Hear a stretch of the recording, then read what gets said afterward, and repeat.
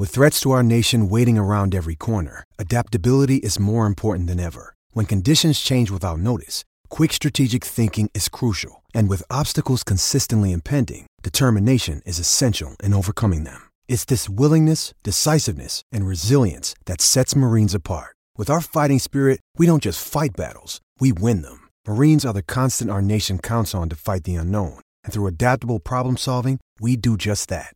Learn more at marines.com. What up, my good man? How are you? I'm doing good. This is interesting. I'm on a Zoom call and a Skype at the same time. Nice. That's multitasking right there in the 21st century. Yes, welcome to socializing in the age of social distancing.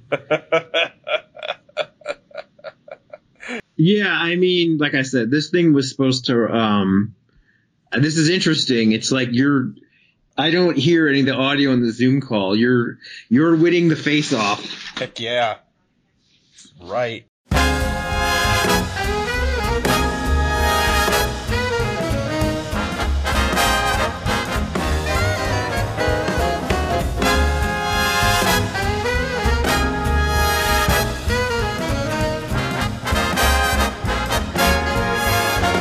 Welcome everybody to the newest Let's Get Weird Sports podcast. And we actually are breaking new ground this week yes, like it's a weekly podcast. We are breaking new ground this time on the Let's Get Weird Sports podcast. We actually have a guest for the first time. With me, as always, is Paul Banks in Chicago of the Sports Bank. How are you tonight, Paul? How's it going? Happy MLB Draft Eve. Yeah, MLB Draft Eve, some vague sports-like substance, at least. And also with us tonight, we have our first ever guest on the Let's Get Weird Sports podcast. Very good friend of the family, of my family. I've known him basically his entire life. Caleb Derby, because he has some very unique insight into our topic tonight. How are you doing, Caleb? Doing good. Thanks so much for having me on the podcast. This is awesome. Caleb is a longtime Purdue fan, even though his dad is an Indiana fan, so at least I've had some positive influence in his life. So,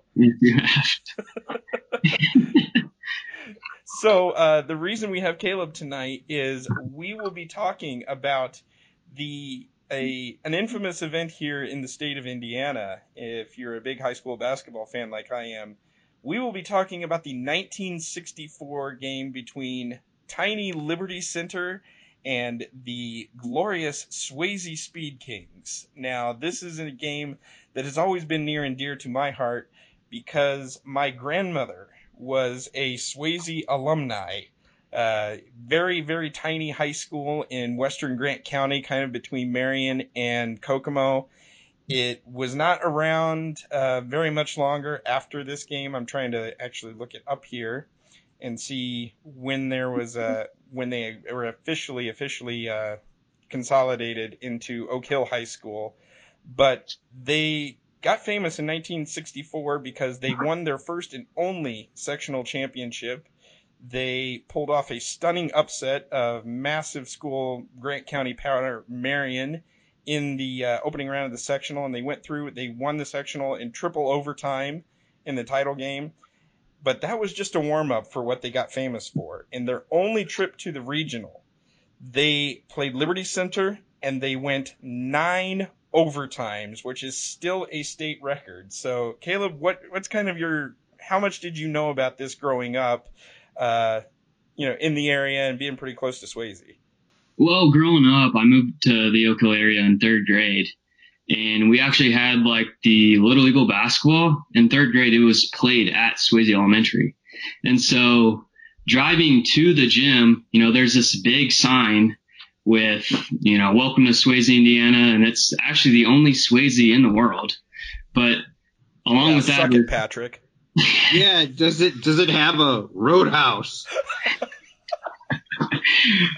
So it also has the home of the 9 overtimes. And so that was kind of the first introduction to the 9 overtime game. But the next time that I knew more about it was actually in 5th grade when I was sitting in the principal's office. There was this newspaper covering with the 9 overtime game. So sitting in the principal's office, I kind of read over it. So yeah. And I've always been fascinated about this because my grandmother was a big, big basketball fan, and she was always proud of being from Swayze. She grew up in a tiny farmhouse about 2 miles south of Swayze, and I always heard my mother, who was in grade school at the time of this game, say that my grandmother was in the kitchen and just pacing back and forth listening to it on the radio because, like so many tiny schools in Indiana at the time, if you won a sectional, and especially if you won over one of the regular state powers or big county schools like a Marion, a Kokomo, an Anderson, it was the greatest thing that's ever happened to that school. And I've got Swayze's historical record up here. In their state tournament history alone, from 1913 until the school closed after the 1965 season, they were only 35-51. And Wow. And that was just in the state tournament. They won 4 of their 35 games during this one run in 1964, which for a school of their size to get down to the last 32 because they did win the 9 overtime game is just, I mean, it was impressive. That was the dream run back then. So, Paul, kind of what are you thinking? You said you did a little research and tried to educate yourself here. What was your first impression about this before we get into the actual game itself? It definitely made me think of Hoosiers meets the Eric Diebendorf Syracuse Big East tournament when he jumped on the table. It kind of reminded me of that. It reminded me of that 2009 Bulls Celtics playoff series where it wasn't that you had, I believe there was one game that was 3 overtimes, and you had multiple games with extra overtime sessions, but that all came to mind. And then, of course, as we'll touch on later, and I'll save my commentary on that, the running the 4 corners, the stall ball stuff. So, to give you a little bit of background to the game, Swayze just had a pretty average season that year. It was not like they were some world beater where it was the best season ever and they were like 20-1 or something. But they got things off to a great start by beating Marion in the opening round of the sectional, which Swayze beating Marion was just something that never happened. Marion currently is tied for the most state titles in state history. They've won the state championship 8 times. 2 of them are class titles, so they really don't count in my book. But I'm a purist. I can't help it. Yes, the man who is against the designated hitter and AstroTurf and what else, interleague play. So they actually beat Marion 66-59, which if Marion lost in those days, it threw the entire sectional open. They survived in the semifinals over Mississinewa, which is another school in Gas City nearby, 48-46. And in the sectional final, they actually beat Oak Hill 38-37 in triple overtime, which was just a prelude of things because they would eventually get consolidated into Oak Hill 2 years later. And obviously 3 overtimes. It was only 38-37, but I imagine that the game was very low scoring. And that only set the stage for the game itself, which was being played in Huntington, Indiana, which is probably about 15-20 miles north of Marion. And we're playing a small school by the name of Liberty Center, and I'm going to be reading this from the HickoryHusker.com recap of the game that they've put up. Liberty Center only had 70 students, and it was the smallest sectional winner in the state. However, they had a 6'5" player that was pretty dominant in the game and finished with, I believe, like 25, 26, 27 points. However, he fouled out at the end of regulation. So they were tied 52-52 at the end of regulation. Neither team scored in the first 5 overtimes. The reason for that is they would get the tip-off. Liberty Center got the tip-off, and they would hold 3 minutes for the last shot. And this is actually a strategy that I've seen today because Indiana does not have a shot clock. It has never had a shot clock, so you have that as an option. And a few years ago when I was working in my job for the Kokomo paper, this was in 2009, The most overtimes I've ever seen in person was 5 overtimes when Western and West Lafayette went that far. And sure enough, for the first 3 overtimes, they just tipped off and held the ball for 4 minutes to try and get the last shot. As the game goes on and everything, Swayze fouled Liberty Center to open the 7th overtime. They hit 2 free throws, and then it says Lenny Boswell matched points with Swayze with a field goal for 54-54 going into the 8th overtime. So they only scored 2 points in the first 7 overtimes. I love the part of the video you sent me where the people were just kind of like, just finish. Yeah. Just end it already. So 8th overtime, they opened things up, and each team scored 5 points. And then whoa, look out, Lakers Showtime there. Oh yeah, I'm sure there were fast breaks all over the place. And then Burl Turner scores a quick basket for Swayze to start the 9th overtime. Liberty Center misses a shot, and Boswell hit another shot for Swayze. Bruce Stanton came back with one for Liberty Center, but Rex Woodmansey tossed in 2 free throws to seal the game. And there was a video. I'll try to include it here if I can when we actually post this tonight. There was a video of the 50th, the team coming back and being honored for the 50th anniversary of this game. And one of the players for Swayze says when he went, it must have been Woodmansey. He said he went to the foul line in the 9th overtime, and the referee asked him if he was a farm kid. And he said, "Yes, sir, I am." And the referee goes, "Well, I'm a farmer too, and I've got cows to milk, so hit these so we can get out of here." So it just amazes me. Just kind of this has been in the lore of the state for so long. I'm looking up some information here from the Liberty Center perspective.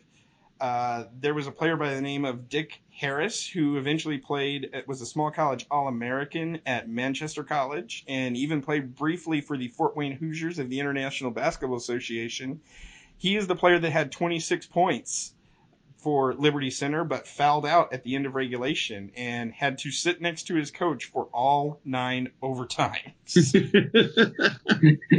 He had 26 points, and how many did they have in regulation again? 52. So he had half of their points. But at the time he was 6'5", and not many players, especially in a school or not many teams, especially in a school that small, had anybody who was 6'5".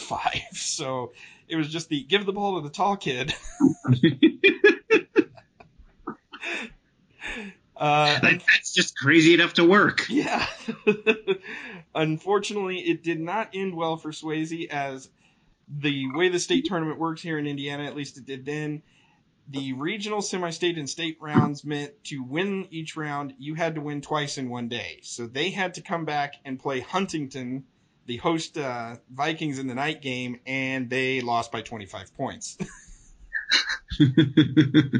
And as I said earlier, they actually played one more season in 1965 before they were consolidated into Oak Hill High School, which is located probably about 5-6 miles north of the town of Swayze. But again, this is a legendary town, and as Caleb said, they celebrate it as you go in with a big display. They've got the gym there in the Swayze Elementary School. So, Caleb, what else do you have to say about this before we get into the anniversary game? I mean, I think it's pretty amazing that this small town elementary has this just incredible, unique gymnasium that I don't know of any other elementary that has a gym like this, Yeah, and now, was the 50th anniversary game actually played in Swayze's gym or no? Yeah, it was actually played in Swayze's gym, and our team, we played in throwback uniforms. We had the throwback jersey, shorts, and socks. Yes, that is fantastic. Yeah. So, kind of talk about the game, what it was like leading up to it. And I forget, who did you guys even play in this game? We played North Miami, which, they're a pretty subpar team, but still is a unique game. So, going into it, both teams, we're going to be energized. Leading up to the game, I got the flu 2 days before the game. So, which stunk. So I missed the practice the day before the game. I missed the walkthrough. The day of the game, like I show up to the high school, we take our bus to the game, and I've given my uniform and everything. I mean, I'm feeling like crap, but I'm like, okay, I've got the flu. I'm gonna, have a Michael Jordan flu game. That didn't happen. Well, this was your senior season, wasn't it? Yeah, this is my senior year. So, I mean, it was a pretty unique situation because, I mean, growing up, we had the Little Eagles where we played at Swayze. 6th grade, we had our travel team. We played at Swayze. 7th and 8th grade basketball, that's where we had tryouts and practice. And actually during high school, freshman all the way to senior year, I mean, we'd have Saturday practices at Swayze. To actually play a game my senior year at a place that I've played and practiced so many times was awesome. The game was incredible. I mean, it was packed. It was so fun. And Swayze's I've never been in the gym there. It's not a very big gym, is it? No, and I think the capacity is like 1,600, but it's the same gym. So, I mean, it's still those tiny bleachers that those old high schools had. So, I mean, when it was packed, it was, packed. I mean, your knees were up against the person in front of you, and I mean, your legs were squished. I'm looking it up here. You guys did win the game, though. 44-40, and no overtimes either. Yeah, unfortunately, no overtime, but yeah, we did win.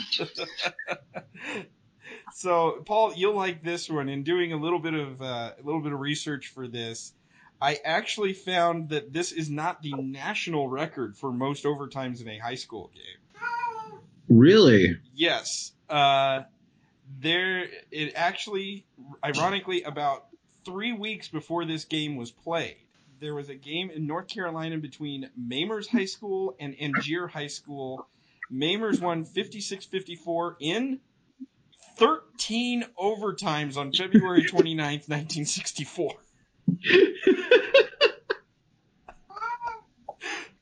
Well, that's got to have an even crazier points per minutes played ratio than this game did, because you look at that, and this game was in the 60s. It was 9 overtimes, and this one you're talking about had 13 overtimes, and it was even more low scoring. And usually that's what happens with these games is, to get beyond 3 is rare without the take the tip and hold the ball.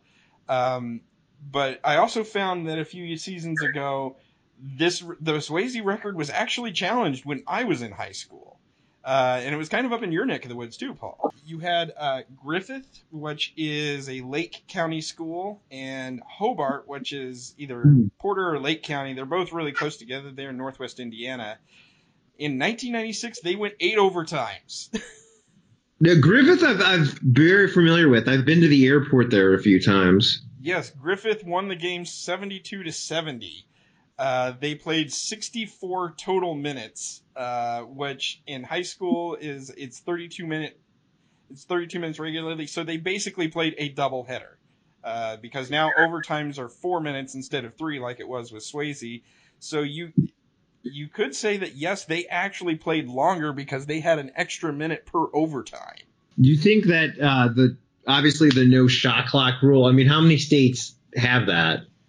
Surprisingly, I think most of them do. I'm not even sure how many do have a shot clock, honestly. Because I do remember that my high school, my senior year, the kind of one of the better runs we had, we went up against Brian Wardle. Does that name ring a bell? No, it doesn't. Oh God, he's the coach of Bradley now. Okay. He was the guy that kind of became a national sensation last tournament when he got angry at the Peoria Journal-Star and kicked the guy out. Well, you don't mess with the Peoria Journal-Star. I mean, yeah, apparently he had a problem that this guy was negative when his team had gone 5-27 the year before, because, God forbid you'd say something bad about a team with that record. But Wardle, he was at, I believe, Wisconsin Green Bay before he took the Bradley job. Hinsdale Central was the high school he was at then. He had a really good college career with Marquette.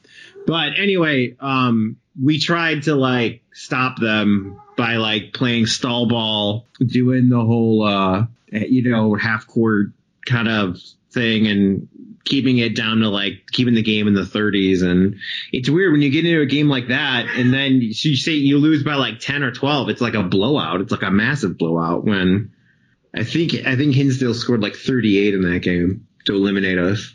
You talk about low scoring. My high school coach was the legendary Basil Malby, and he never met a low score he did not like. I'm trying to find the information here, but I know when he was at Lewis Cass, I believe he won a sectional game, so a state tournament game. He won 24-22 in double overtime because Basil didn't care.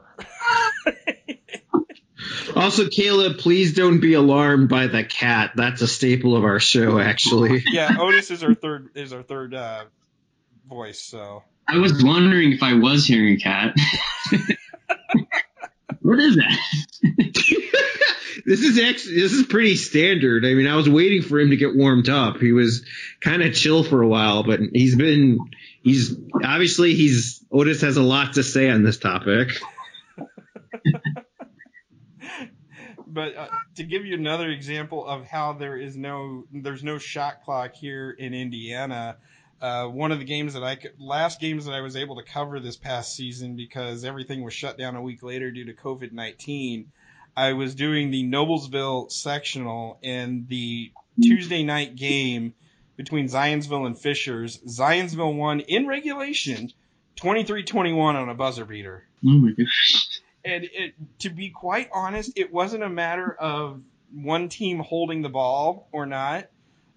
It was just really, really good defense both ways. And both Fishers and Zionsville had played the previous game of the final game of the regular season against each other like a week and a half earlier, and Fishers had won by 19. So obviously adjustments were made. All of these scores and all these outcomes, this is a Dick Bennett, Tony Bennett dream scenario here. Oh, yeah. So a couple more things about the throwback game. I was actually incorrect in that the original 9 overtime game was played at Huntington. It was actually played in Marion, where Oak Hill or where Swayze had won the sectional the week before. So they were playing on the same court. And then according to the Indy Star here for the throwback game, I didn't know if you remember this, Caleb, they actually had the old scoreboard on display there with photos and the scorebook and everything. Yep. I think I've seen the scorebook itself in the Indiana Basketball Hall of Fame, too. So did you get to meet any of the players that actually played in the game? Because I know they had a whole halftime ceremony and everything, too. Yeah, they had the ceremony, but I mean, at halftime, that's when we're back in our we were in one of the old classrooms, but no, we didn't really go out and meet the players. But I think I remember before we went back, they were bringing the players out, and I think they had a handful of cheerleaders too. Yeah, that's right, because they're in the video that video that I found on it. Yeah, so I think I remember watching them come out, and then we went back in the classroom to just talk about the half and make adjustments. So no, we didn't get to meet any of the players. And it says here in the Indy Star when they were writing about it, Swayze was only 9-10 during the regular season. So their little 5-game run got them to 14-10 or 14-11 on the season, which not a bad year, or 13-11. Geez, you'd think I'd know how to do math or anything. Just told there'd be no math. But 13-11 was a pretty good year for them, and they also had to rally from a 19-point deficit in the semifinal against Mississinawa. So it just sounds like it was a hell of a story before they even got there. And then you have this 9 overtime game that basically just gives Swayze its lore that they have within the state of Indiana. And then Oak Hill's had a pretty successful program since then, haven't they, Caleb? Yeah, we've been pretty successful. I mean, we've had a lot of good teams go through.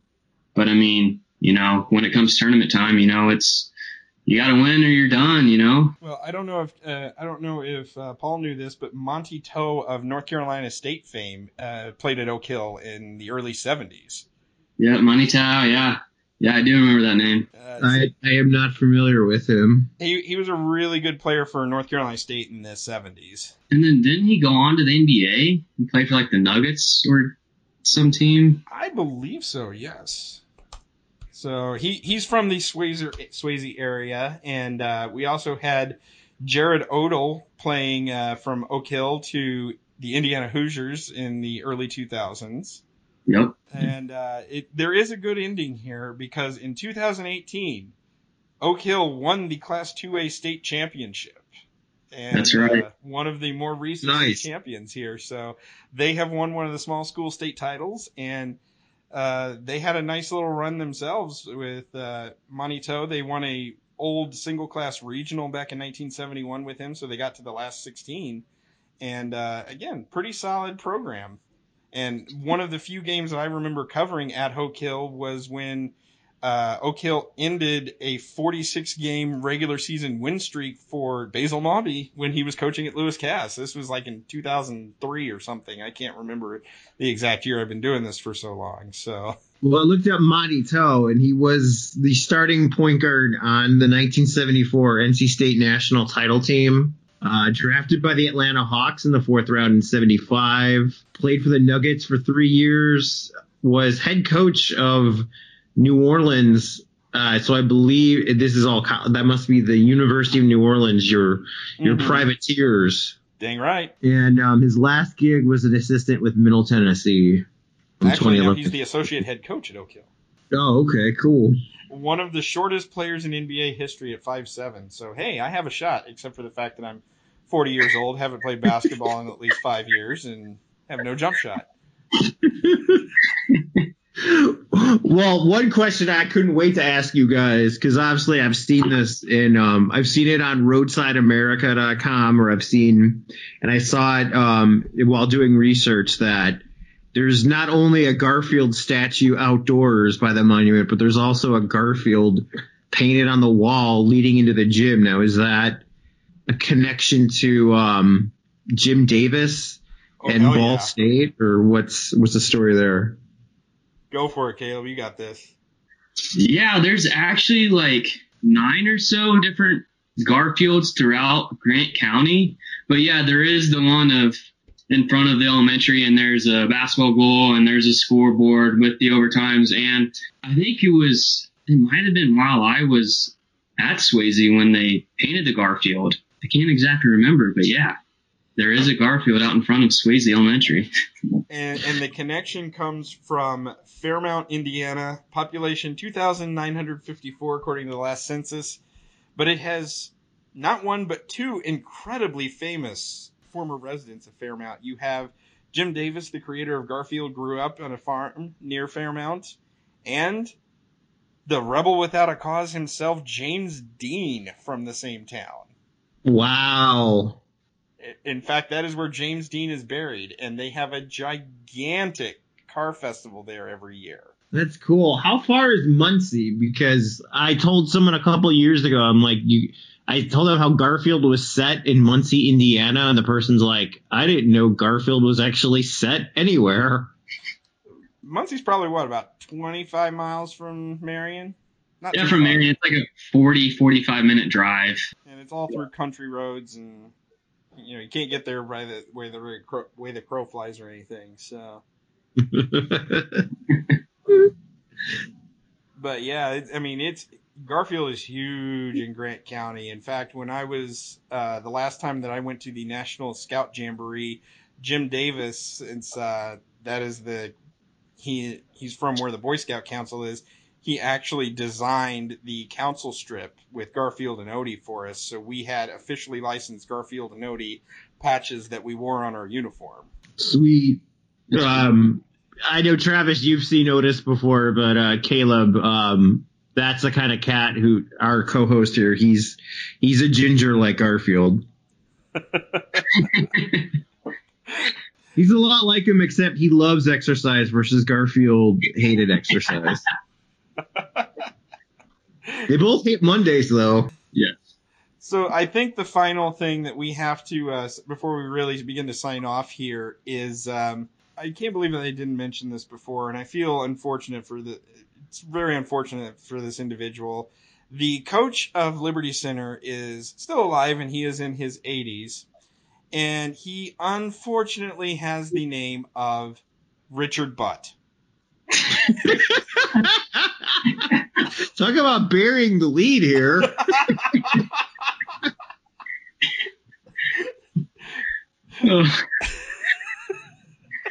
Is he friends with Dick Pound, the guy who runs the IOC? Or Dick Army, that government official? I forget what his title was. Oh my. So, yes, he coached Liberty Center. He coached in Lakeland in further northern Indiana, and he is still kicking around up near the Fort Wayne area. But, yes, his name is Dick Butt. When you listen to this one, you'll be like, see what happens when you're not here to censor us. See, Caleb, you get to do this without our regular producer, Juan, who he normally is here and he coordinates all of our podcasts and edits them and everything else. But he is currently in Michigan with his fiance and then visiting his family also in South Bend. So he is not with us this week, and we wish him well as his travels before he goes back to Pasadena. Ooh, Pasadena. Shout out, Juan. Hope you're doing well. Oh, yeah. It's not all bad for Dick Butt, though. He eventually was coaching Leo High School up near Fort Wayne, and he led them to their best season ever in 23-1 in 1994 with Butler University player John Newhouser. And they were then upset in the regional by DeKalb with eventual Indiana and Iowa star Luke Recker. Oh, Luke Recker. Yeah, you did. Oh, hey, man. My high school ended Luke Recker's high school career. We beat him by 23 points in the semi-state title game. So, what's up? Thank you. Good, I like that. Oh, God.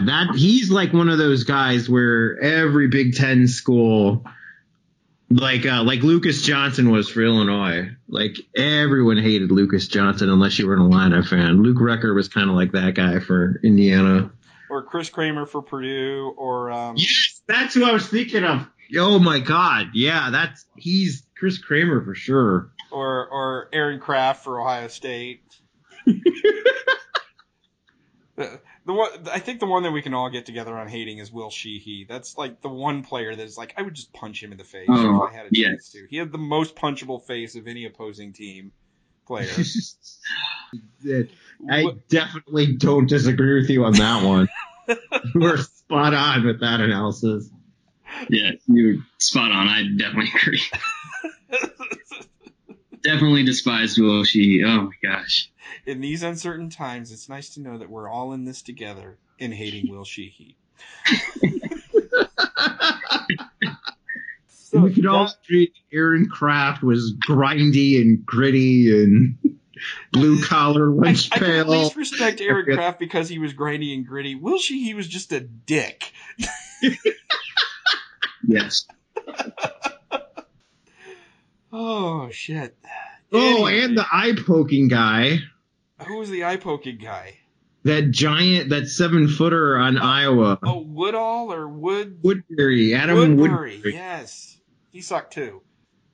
Yeah, like I would love hearing like Fran McCaffrey and Iowa fans explain him. I'm like, nah, you don't accidentally poke someone in the eye twice. Feels like we need to come up with the all Big Ten. This guy was just hated by everybody team. I think we've got our next project.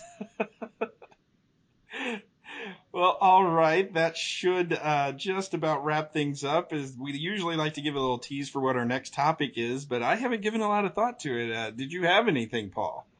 No, sadly, once we logged on tonight, I'm like, that's usually what we do. And I don't have anything as of now, but you know, it's like you're in the shower or something or driving and an idea just hits you, right? Yeah, I mean that's the best you can hope for, and hopefully we get some damn sports soon because I'm watching the Bundesliga now, and see, I got all into that, and then I'm like, oh, cool, it's Der Klassiker, and then you're like, oh, this is why I don't watch the Bundesliga because the same team wins every year. Well, we would be remiss if we didn't list Caleb's own athletic accomplishments at Oak Hill. While he was an accomplished basketball player, and were you a starter or were you a top reserve guy? I was a top reserve guy that year, yeah. Okay, but Caleb was his own Die Klassiker. He was the Cristiano Ronaldo of the Oak Hill soccer team. How many sectional championships? 3-time sectional champion. Yeah, and Caleb was also a all-conference and sectional champion in golf, so suck it, Tiger. Wow. That's right. So get it. Sport athlete here. Well, it's my senior year. I was actually a 4-sport athlete. Oh, really? I did track my senior year as well, yeah.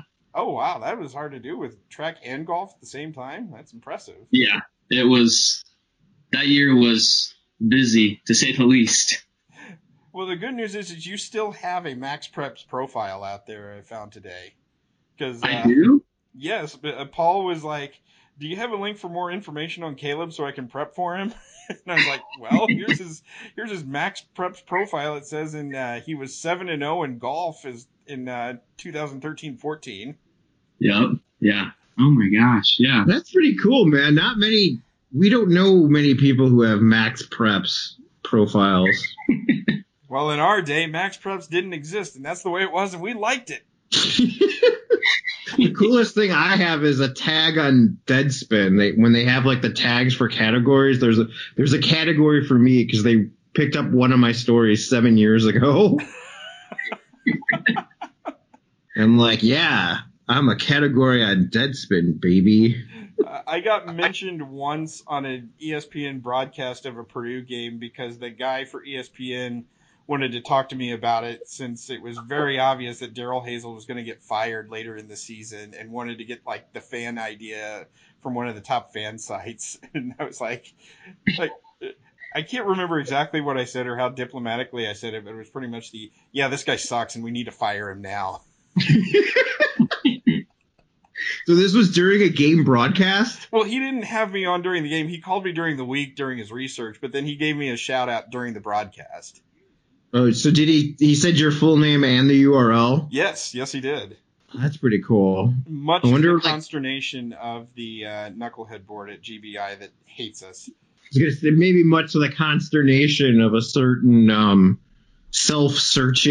notorious self-searching on Twitter basketball broadcaster / pundit. Oh, we can't invoke his name or he will show up here, I'm sure. It's like if you say Bloody Mary into the mirror 3 times at midnight or whatever.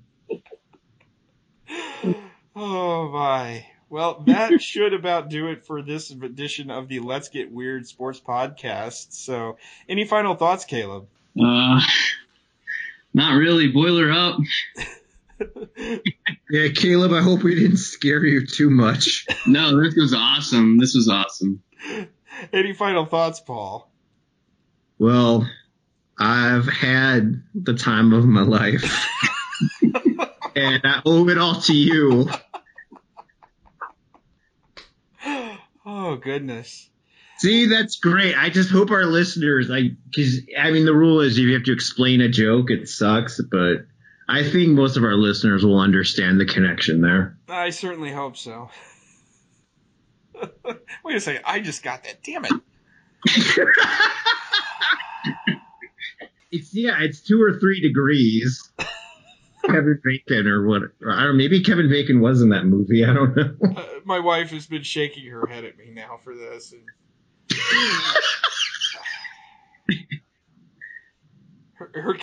her ownership of me continues unabated when it comes to matters of pop culture. So. Oh, what did she think about the Florida State thing the other day? Oh, she didn't really have any thoughts about it. It seemed like it went off pretty well, but yeah. Yeah, it really did damage control on that thing pretty fast. Oh, yeah. But if we're getting off topic for Florida State, it's definitely time to end this. So for Paul and for our guest, Caleb Derby, the gentleman of Converse, Indiana, because we mentioned Converse is near. Or wait, there's so many small towns there. What small town would you say you hailed from, Caleb? I actually live in Marion. Oh, okay. I didn't know that your parents' house was considered Marion. So it is. And then what do you do now to let the people know so they can, ask to touch you and bathe in your greatness when you're out in the world now that you've been on this podcast? Oh, yeah. Well, I just finished up teaching at Lafayette Central Catholic, teaching PE and health. But I'm currently not under a contract, so I'm a free agent right now. So if any high school wants to pick me up for a PE and health position, that'd be great. Well, we'll let our writer Kyle Holderfield know. He is a teacher at Harrison there in Lafayette, and he's also a coach of the football team. And see, that's part of the reason you're running into trouble with Lafayette Central Catholic. They're out of Anthrops now. We don't have another Anthrop coming to Purdue. I know. The Purdue Plumleys. So anyway, that should just about do it for the 6th time that we're trying to wrap this podcast up. So for Caleb, for Paul, and for myself, T-Mill, we do thank you for listening. And just remember to always get weird.